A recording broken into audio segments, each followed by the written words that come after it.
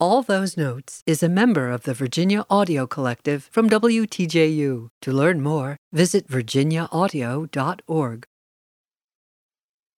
I'm Shari Barbour, and this is All Those Notes.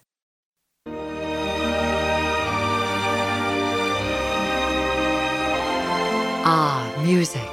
What a beautiful art. But what a wretched profession.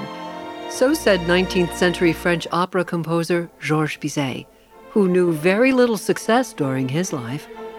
He broke with the stuffy grand opera traditions by writing simple and tuneful music. Perhaps the opera world was not quite ready for that. Carmen, the Pearl Fishers, and the Fair Maid of Perth became popular in the 20th century, long after his death. Bizet could have easily had a concert career. He was recognized as an outstanding pianist and admired by Liszt, yet he rarely performed in public. For many years, opera-goers have enjoyed Bizet's music. Less well known to concert audiences, his few orchestral works are usually heard during light classical or pops concerts, and include the orchestral version of Children's Games and his symphony, which he dismissed as a mere exercise. That symphony was not heard publicly until 1933.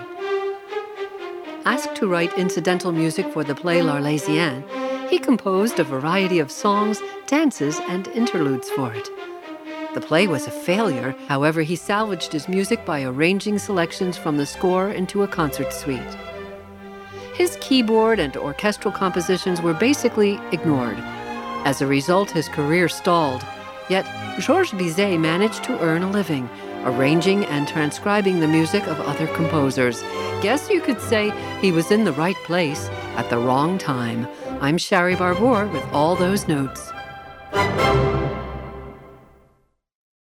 For more of All Those Notes, visit virginiaaudio.org.